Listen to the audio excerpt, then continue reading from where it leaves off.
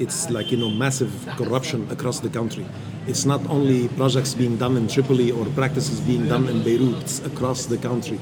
And I'll add to that also is the implication of the multi-confessional system that we have.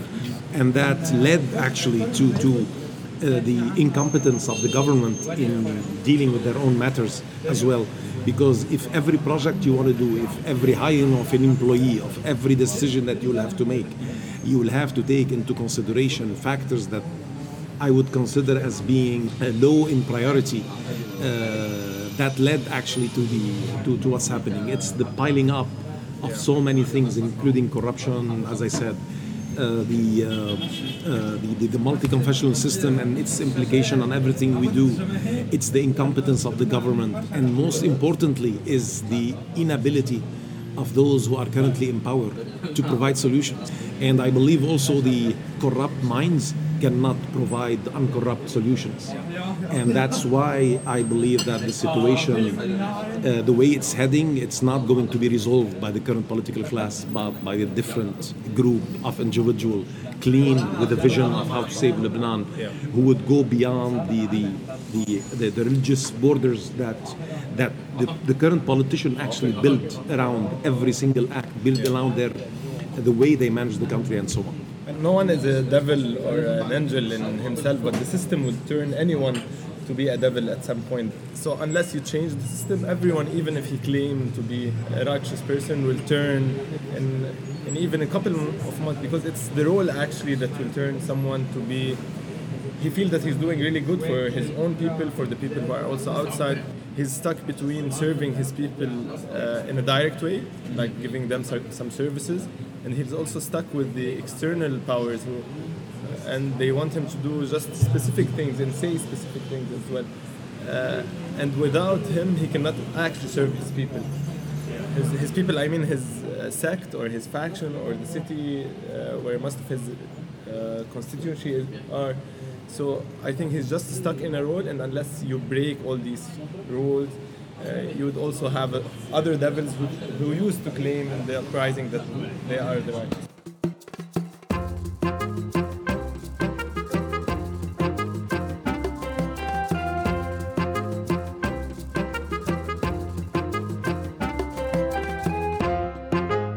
Jamil, Karam. Obeida, Takriti. When I hear a lot of people talking about being good and they want to lead and they are the technocrats, if they don't have actually a vision for a different system, I wouldn't really give them, for example, my voice in this case, because they will end up the same. The system has produced the same kind of people all over again. Like, for example, before 2005, we had 3 main players, and then after 2005, different and new players who came on the political scenes, and everyone thinks, nothing has changed in the last 30 years, but actually a lot has changed, but it has produces the same result. So it doesn't matter who's in charge. Yeah. Okay. Do you feel the same way, Jim? I definitely, regarding corruption, I definitely feel the same way, because no matter what the political system is, what leads to corruption is lack of accountability.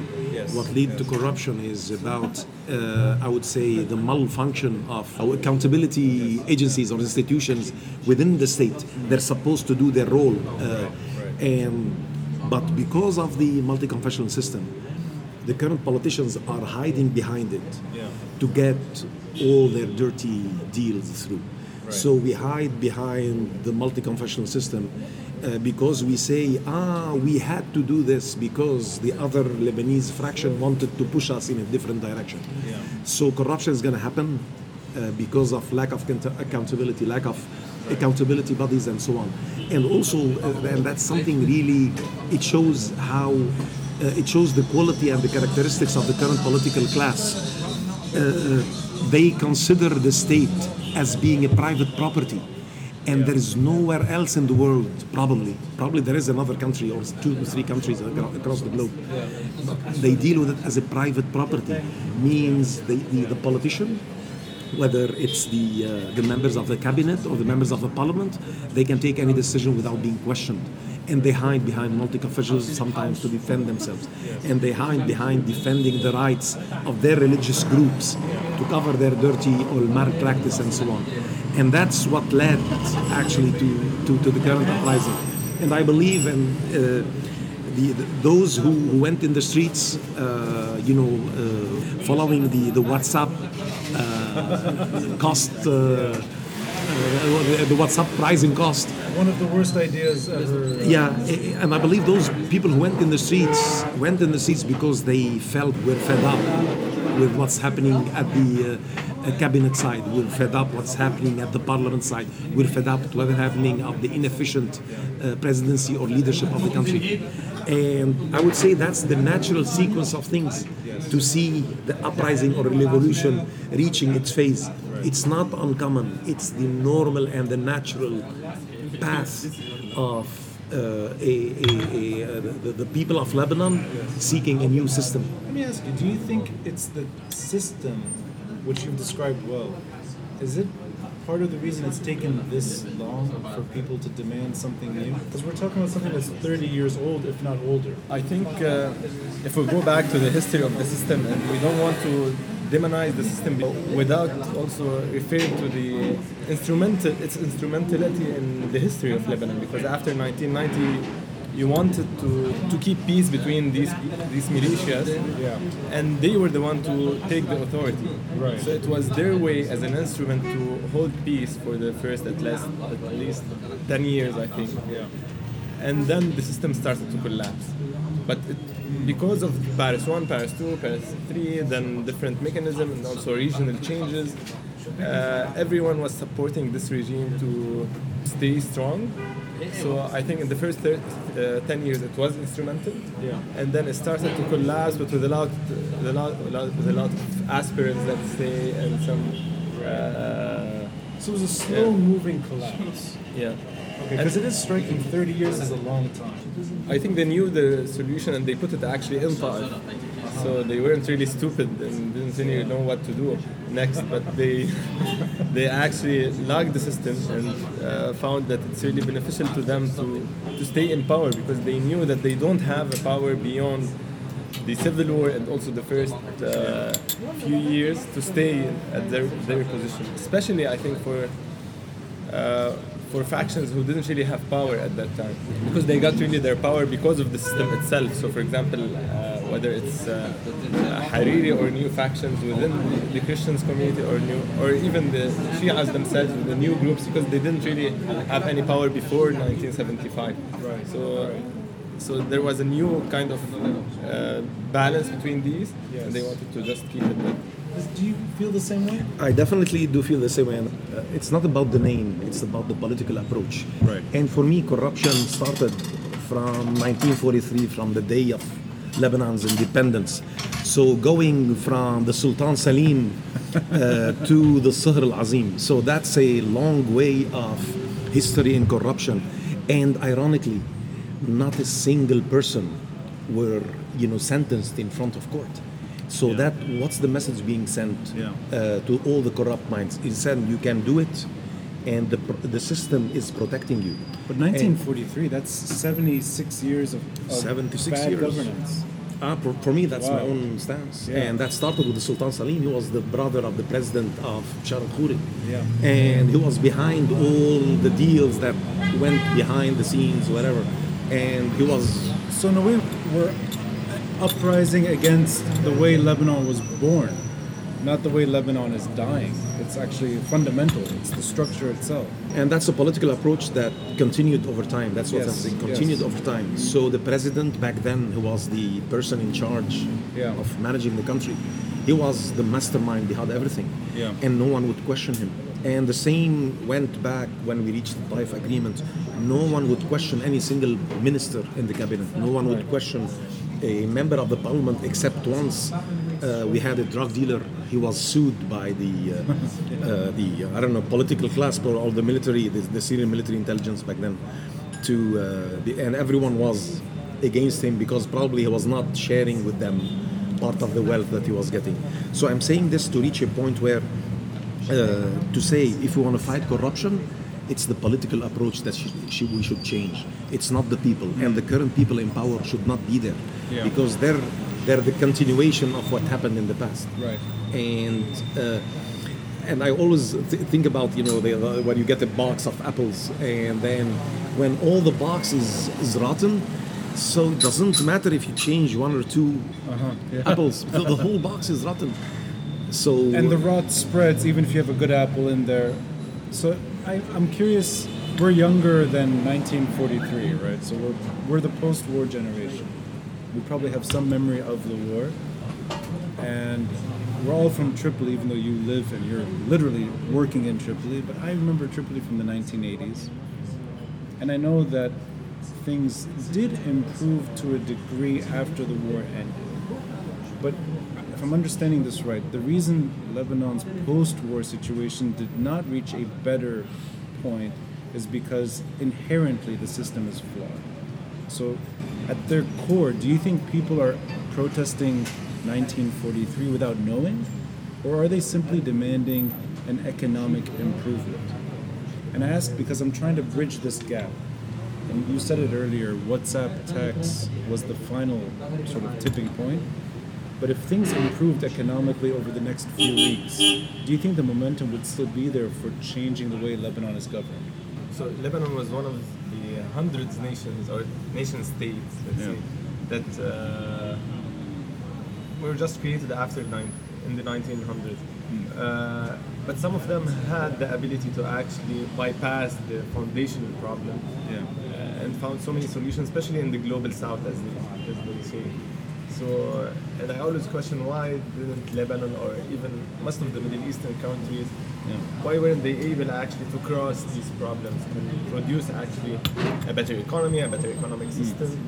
And I think people focusing only on the economic, if we limit the people reason to do the uprising only for economic reasons, I think we are belittling a lot of the people who are on the ground. So I think there are some people with the consciousness that they are revolting for something bigger, right? And people who are revolting for other reasons. And the let's say the aggregation of all of these is a different outcome at the end, whether it's on the political layer or on the economic layer. Right. So the two are really linked together. I think it's very complex, so we cannot really summarize summarize everyone as one group. And it's okay to have so many people with so many voices, but at the end I think they will aggregate in something very specific and an outcome that no one of these groups knows about. So. Okay. And do you feel the same way, Jimmy? I definitely agree with Obeida. I wanted to clarify the the reflection on the 1943 corruption startup and then leading to here. I would say briefly that I mentioned this to help you see the depth of the problem. I'm not saying those people who are protesting here are protesting because of that, but that's part of my, if you want, the self-reflection that I've done from my perspective to the history of the country and where it all started. I do not want to go beyond the 1943 backwards. I would definitely have plenty of examples, but I felt like that's a good thing to go back in time and see the causes of the problem so we can generate solutions. One could argue 1943 is closer to 1865 anyway, so it's probably that's a paradigm in itself. And what I agree with Obeida, ironically, I agree with him on so many things, is that there are so many voices. What's wrong with Tripoli? Everyone's having a good time. I cannot talk on their behalf, but I can at least share what I witnessed because I represent my own voice. Definitely people are in the streets for better economic conditions. Definitely people are in the streets for better social justice. And especially in Tripoli, as you know it, if we're talking about the dropout rate in schools, if we're talking about the poverty, if we're talking about marginalization, it's like a massive marginalization of population within the city, and we're not talking only about Tubani and Jabal Masik, we're talking about Tripoli itself, we're talking about Mina and so on. We're talking about some would want better health services, some would want better educational services, like everything, it's like all at the same time. And the challenge of the if you want, the post-war era is that most of the cabinets were only focusing on where the money is going to be spent. Which is primarily Beirut, in that sense, I'm guessing. Or either parliament, mainly in Beirut, or if we say, we're going to spend it on infrastructure, but we did not spend it on people. Yeah. No one can deny that all the governments in Lebanon spend money in revamping the educational infrastructure in Lebanon, from Nakura to Abdi. No one would question this. But the money was spent in stones, was spent in concrete, was spent in providing probably equipment to some schools in Akkar or Bsharri or Baalbek that people do not know how to maintain. So that's just cosmetic. That's not. Instead of saying, okay, we're investing in the future of Lebanon, so we want to invest in the educational sector. So we're gonna develop a new class of teachers. We're gonna develop a new class of students and teaching them the values of peace, tolerance. We have not done this. Probably we've done it on paper because I witnessed. I'm a follower of all what's happened on the educational sector from probably the mid '90s. I don't think there was a strong commitment to initiate change. And ironically, the only government that went fully digital is the Ministry of Finance, because every single group who got in power used this to spend money to stay in power, whether it was in 1990, whether it was in 2005. The ministry that they needed to. Absolutely. But the question is why they didn't digitize the social security system? Look, why people till now they will have to wait in line, bringing the papers or the covers of the medicines or the drugs to get reimbursed 6 or 7 months after. You want to know why people are on the streets? Look at your practices in social security, in health, in education. So maybe this is a good point to actually get to what you're doing. You've done your part individually. Can you just describe what you're doing in Tripoli and how it relates to this revolt? So it started actually. The initiative is called Saha wa Masaha, and it started with people wanting to talk about politics, because we didn't really used to talk about politics, especially in public areas. So we started with a small megaphone, around 10 people or 7. With an actual megaphone? Yeah, with an actual megaphone. Yeah. Was that the first days of the uprising? Was that? Yeah, it was in the third day, Saturday. So, and my father used to have it from the 90s. So this is a big downgrade. You went from megaphone to microphone. Yeah. And we grew actually, and it was just to meet each other at the square, talk about politics, and then hopefully to do something about this information and all these talks because we are responsible about what's happening in the country, and politics is not about doing politics in coffee shops, and only doing. So you deliberately wanted to do it outside, that was a determination, and always focusing also on using this information politically in the city. So whether to start a small initiative about food, or whether to start a political party, or whether to start another non-violent resistance tactic. So these are the main 3 goals of the initiative, and we grew actually from 10 to I think 200 to 300 participants using It's local politics. Yeah. So that means, I'm guessing, Tripoli focused issues. It's also national politics. We did also some sessions on regional politics. Okay. And along with Madrasa al-Mushaghi, we did more than 100 sessions in the last 47 days. Yeah. So that also every day you have at least 2 or 3 sessions. 2 to 3, Okay, so Jimmy, can you tell me a bit about your? I'm part of the Madrasa al-Mushaghin, or School of Rioters, and also we started the first few days of the revolution or uprising, and I believe Obeida and our group was one of the first groups in that particular island in the middle of the street who took later on, if you want, the reputation of being the dialogue place. Yes. This is before all the TV was there. This is before everyone was talking about Tripoli. It's really the first days. Yeah. Okay. So, and we started in a similar way, and probably Obeida had a megaphone, we did not. So we had a small tent, and we had groups of 10 to 15 people sitting around in a circle, talking about the current happenings in Tripoli. Yeah. And what we focused on as being a school of rioters is focus on our reputation. So in the eyes of the government, we are rioters. So for us, our response to that is to show them that we can succeed in creating dialogue. Yes. We can succeed in getting people, to communicate, share their concerns about what's happening in Lebanon. And that's our way to reach a level where we can encourage them to be accountable in the future. I'm curious, how did you guys mobilize your audience? Did you just wait for people to show up, or were you proactively using technology, social media? Because it's fascinating. It goes from a few people to hundreds of people very quickly.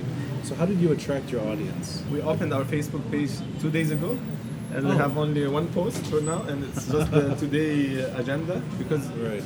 first I didn't want people to come for the sessions, Yeah. but I wanted them to come to the square and then choose some of the activities, and one of them would be the discussions. And we started like the people I know that wanted to talk politics, and then everyone on the street would catch up and see, okay. But were you using your phone? Just literally messaging your friends saying, come to this? No, at all. I was always coming to the square in the morning or at noon, doing some singing, some protesting, and then also. So you didn't use technology? You just set yourself up in the square and people came? It was part of, because I wanted actually people to go from their phones actually to the square, and I didn't want to use it at least even for the marketing of this. So I relied on word of mouth, on the amount of people who are coming to the square. Yeah. So, and I think as an experiment, it was really a good experiment at the end, because people knew about it not only from social media, but also from the small connections that were built up from 10 people. Then, so it was like a network way of doing this. But this is the old-fashioned human interaction Of doing trade in Tripoli. Yeah, I mean, you actually used what Tripoli is good at to make this work on your own. I'm quite impressed. Your first Facebook post was just a few days ago. I mean, just today. Today, I wrongly assumed. I thought you were using social media from the beginning. Or did you? We had a different approach. Yeah. So the way we were getting people to come to our tent is we used to go and survey them in the Saha, so around the around Ism al-Jalala in Sahat al-Nur. So we went and surveyed people. One of the fewest organizations like to survey people about the reasons why they came to protest, and how do they think the roadmap should be, and if they want to leave the streets after a while or not. So we asked so many questions, and we got data, and that's the way to get people to come to us, to the tent. And back then they were coming to you. Yeah, because you go, you survey them, and you tell them, hey, there is a tent there, 50 meters away. Yes. So come, we're having talks and so on. And Obeida probably would remember, we were one of the fewest groups to have morning sessions. So we used to gather around 11 o'clock. So we used to have sessions between 11 o'clock to 3 o'clock. The first few days we had more people at that time in the Sah. And the talks were around how to protect the uprising. The talks were around, how we're going to ensure that people are still mobilized to reach our goals. And we were listening to what the people were saying. And then a few days after, we did our Facebook page, and that triggered some interest. So now we have around 2,000 likers. So you used social media from the beginning? So we used social media early in the early stage, and we used to cover all our events on social media, hoping to get more people abroad. But most of our sessions were small back then, and then we decided to go into the schools, knowing that most of us are educators. So the people, the wonderful people I work with are educators. So either high school teachers or university professors. So we all come with university. So you took what you were doing from the Seha back to the schools themselves. So we started talking to people, teachers we know, say, hey, you know what, we have sessions, come. And the largest group we got from a local school in town, we got 120 students one of the sessions. Oh, wow. And it was amazing to know how much... This is when the schools were closed? Yeah. Wow. So students were coming back to school? in a way. And that's the purpose. And even the names of what we did is we used to say, okay, that's a curricular session, that's an extracurricular session. So we're using actually educational terminology without getting grades. without getting grades. And the only discussions, the only ground rules were there is no right and wrong answer, and people would have to respect each other's opinion. These are the only two others, because we were hoping that people would listen and hear a different perspective. We don't believe in a mono perspective or a mono message being sent. Let me ask you, I heard you say that you were at the beginning conscious that you wanted this revolution to succeed, and you're trying to protect the goals of the revolution. And you also said that you were asking people if they're getting tired, if they would leave. I mean, from your perspective, from your work, do you sense that people are getting tired? That time is a detriment as opposed to something positive? It's actually playing a huge negative role, especially because people are really tired. Even the authority is tired, so everyone actually is tired. But especially middle class and poor people are really tired at this point. Yeah. And I think it's just the beginning of the collapse. And no one is actually taking responsibility for what would happen also in the coming few days, months, and this year. And because the problem actually can't be resolved like in the last 30 years with small patches and small stitches, because we have a systemic problem and we don't have any support. Like usually someone would pump up money just to solve the problem, but now we are at a state like we need to think about everything on the state level and also on the local level, but not on the individual level. Can I ask when you say state and local, do you mean elections? Is that no, not election. No. I mean, we need a different government and a different also local representative. Not I mean like the problem is about representation, but about dealing with the current crisis first before dealing with the problem of representation, because we are at a stage where people are suffering on the medical level, food level, on the. I think even in terms of just mental health deteriorates over time. So you see it as playing a negative role. Yeah. Jimmy, do you find that your work is also limited because of how long this revolution is taking? Definitely, time is playing against the work that we do in terms of getting things done quicker. Yeah. But the value of what we do, whether in Saha Masaha or the School of Rioters, the value of what we do is long term. Is when you're raising awareness, you're raising awareness on the long term. Right. When you're trying to help people see and respect diversity, that's some of the values of the new Lebanon that we're trying to create. Right. When we're talking about we want a democratic system, a free system, where accountability prevails. Yes. That's something on the long term. Now, on the short term, we're trying as much as we can to spread positive energy. On Obeida's side, on our side, we're trying to spread positive energy, a variety of ways to help them see the roadmap that we don't know. But at least there are two things that most of the people who went into the streets are there is a consensus upon, which is a transitory government away from the current political class, and then early elections based on a system that would correct the representation of different Lebanese fractions. And you want that, I'm assuming you want that sooner than later. Yeah. What can people like you do to speed up the process? Or is there anything that you can do? I think we are merely playing the roles of facilitators or catalysts, but not actually the people who are changing. Yeah. So even the style of our session is different than the other people who are also doing different sessions, because we are letting people, we are not giving any lectures, we are facilitating discussions. We are relying on these people to also come up with other initiatives. We are relying on these small connections and these network of people to do different things, and so we are trying to provide them with a positive vision, with some of the tools or some of the ideas. We are helping them through being part of their network, or also with giving up some of the examples through our initiatives, like different initiatives that we are trying to be part of.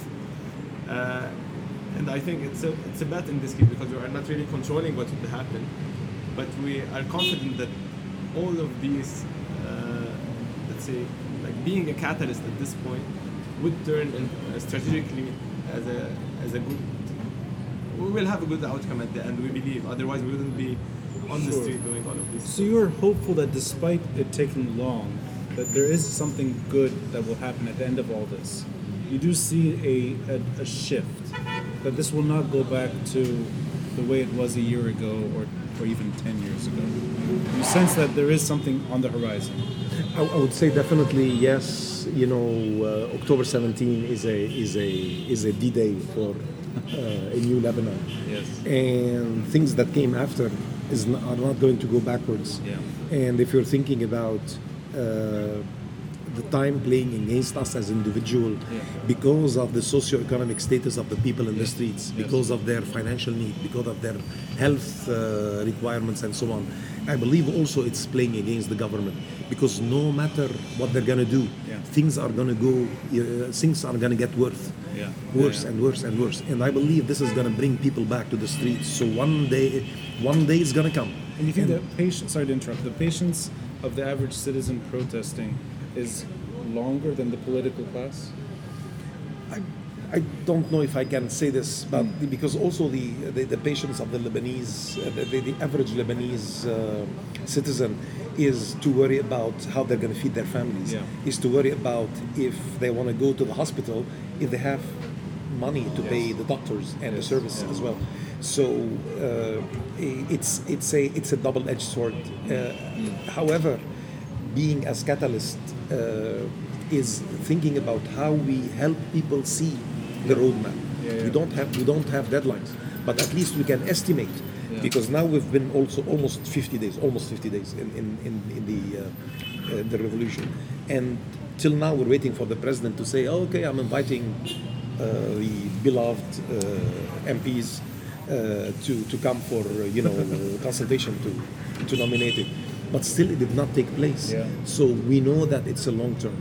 And hopefully the message that we're conveying is helping people see that, okay, it's taking time, but we're heading there. It's okay that we're facing hurdles and challenges. But you know what? This is how we can do it. This is how we can help ourselves to do it. And Obeida mentioned something about we don't have a political message in our sessions. There's no political message. He's helping people see how to get through. So if we say how we're gonna fight corruption, we encourage people to generate solutions. And it's amazing to see the level and the depth of those solutions generated by the people. I actually think that is politics in the proper definition of politics. I think over time we got used to the bad definition here, and we associate politics with poor performance, no accountability, corruption. I think what you guys are doing is actual politics. It's literally civil engagement and it happens to be literally in the middle of where everything's happening. So it's more symbolic. This is not I know that I like that you're taking this back to school, but I'm sure students prefer being there than they do in their classroom. In Beirut, you have lectures in the Egg, in the middle of downtown Beirut. AUBs giving lectures in an abandoned cinema. And I think students actually do appreciate doing that more than being in a locked campus. Although time is a pressuring aspect on all of us, also we're brainstorming solutions how to get the message through and try to target as many people as we can. So we're even exploring ways to communicate with people who are not coming to Sahara. We're exploring ways how we're going to reach them, even in their own communities, because we believe that they have the right to know what's happening. They have the right to be cared for. They have the right to know what the future is hiding. And with our humble resources, we're trying as much as we can to connect with as many individuals as we can to help them see that, you know what, this is our cause. This is not Obeida's cause. This is not Jimmy's cause. This is not Ronnie's cause. This is our cause. And help them see that the new Lebanon is way better of what they're going through now. And personally, I believe the new Lebanon is way better, because I believe the new Lebanon is about social justice, where now we have marginalized communities. The new Lebanon is about an anti-corruption nation. An anti-corruption nation where the natural resources of the country are being spent on the people. And we're not talking about a socialist system or a liberal system. We're talking about the right for people to benefit from their natural resources. They have the right for health, right for education, right for social security, right even for pension, a good pension and retirement, and so on. These are natural rights, preserved by the Universal Chart of Human Rights. And we believe the new Lebanon is way better than this. And what they did in the past 15, 20, 30 years, and if you want to go back to independence, is giving people false hopes, except during a certain time when we felt there is something happening, there is prosperity taking place. But that was a short time in our history. I appreciate this long view because it looks more and more that whenever there was economic prosperity, it was not because of the way Lebanon is governed. It's just that we were lucky at a few intervals in our history, and the political grievances took a step back. And as soon as the economic problems reemerged, people went and challenged the system. And I don't know, do you share the same kind of hope, Jim, Obeida? Yeah, and actually about redefining politics, we started one of the first sessions about redefining politics from سياسي to الشأن العام, to public affairs. The name of a politician سياسي to the serviceman, like the one who gives services for people. And at the end, we want these people to consider themselves not only as voters, but also as people who might be a member of parliament, ministers, mayors, to work actually in the public sector. Because usually, if you ask any young person in this country, you want to be an engineer or a doctor and just go abroad. But no one usually considers themselves as being part of this country and want to serve in the public affairs of this country. So at times, the average protester could be 21, 22, or even younger. It's nice to hear these words from people that are older. Because now that I know how old you are, in your mid-50s, Jimmy, you're really hopeful, you're really optimistic, and you remember the Civil War, you remember the Syrian occupation, you remember Israeli invasions, you remember everything that went wrong after the war ended, and you still are very hopeful. And I think that's the kind of positivity that I think is making this moment magical. It's not just kids with dreams, it's all generations that are, in a way, expecting the same decency. Do you think the most effective way in the next phase of all this protesting and demonstrating, do you think it makes sense to focus on one type of election? In other words, would you rather go into local elections, municipal elections, as opposed to parliamentary elections? Or do you think parliamentary is more important? Or do you think all elections matter now? In terms of just strategy, turning all this into change, political change, what would you focus on? I believe first we need to handle the economic crisis, at least for the upcoming year and a half at least. Yeah. So economy matters more now. Yeah, because it matters for all of us. So even so we need just to handle it, because no one will go. Even other politicians will use the election in this economic crisis to win representation. So we need actually to solve it first, give people some space to actually live, and then we will go into election. And it doesn't really matter which one to start, because usually, because it's only for Beirut and Tripoli where local election really matters, because it's on a big scale and for a big municipality. So there's no need now to focus on parties or anything like that. They need to start now, but they can't actually win if there is a new election now, just an early election. I think only the authority is asking for an early election. Like they said, okay, in the coming 2 months. Okay. But people need time to actually prepare their ideas, their groups, to organize themselves. I think first we need to deal with the economic crisis that's hitting everyone. And does that mean putting pressure on the caretaker government to do their job? Or does that mean just waiting for this regime to fall and then putting those demands on something new? They need to give it to other people, to independent people, people who can actually handle the crisis, because they can't handle it. Okay, right. Now, Jimmy, with your older perspective, do you think that politics matter and elections matters right now, whether it's local or national? The way we were promoting sort of a roadmap during the revolution and during our sessions is thinking about a transitory or transition government that deals with three main things. So Obeida mentioned the economic / financial engineering policy that we have to take care of. So we protect the mass of the Lebanese people. Right. And the second is cleaning the judicial system, which is essential so we can start immediately on opening up all the cases of corruption and so on. And the third is early election. Those goes together. So it's all encompassing. It's not one or the other. Those are in my perspective, those are the three essential, if you want, tasks or duty of the new transitory government. Is the economic side, the judicial side, and the early election side. And we do need a new system. It doesn't have to be. It will remain a multi-confessional system. No one is changing this now. That's a long term because there is no consensus in everyone, you need also to build national unity before you reach that phase. You need to build national unity and make everyone feel part of this nation. Before we say, okay, we're going to change the system and we're going to transform you in a better place, we have to do this gradually. And personally, I believe those three things, if we push towards towards the president to launch the parliamentary consultation, that would be great. And probably our effort now should be focused on. So you have expectations for the caretaker government as well. It's not that wait for them to go and then. No. The expectation is not only the current government. The expectation is on the president because it's by constitution a parliamentary consultation to nominate a new cabinet president, and that's the right of the Lebanese people. And the president, despite the fact that in the constitution there is no deadline for him to say, I'm going to launch it within a week, within 2, within 3, but the current socio-economic / political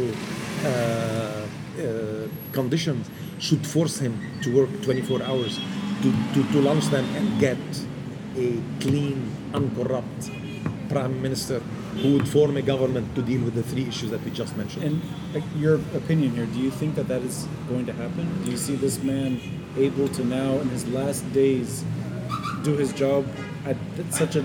I mean, these are low expectations. It's not like you're asking him to think out of the box. You're just asking him to do his job. Do you see that happening?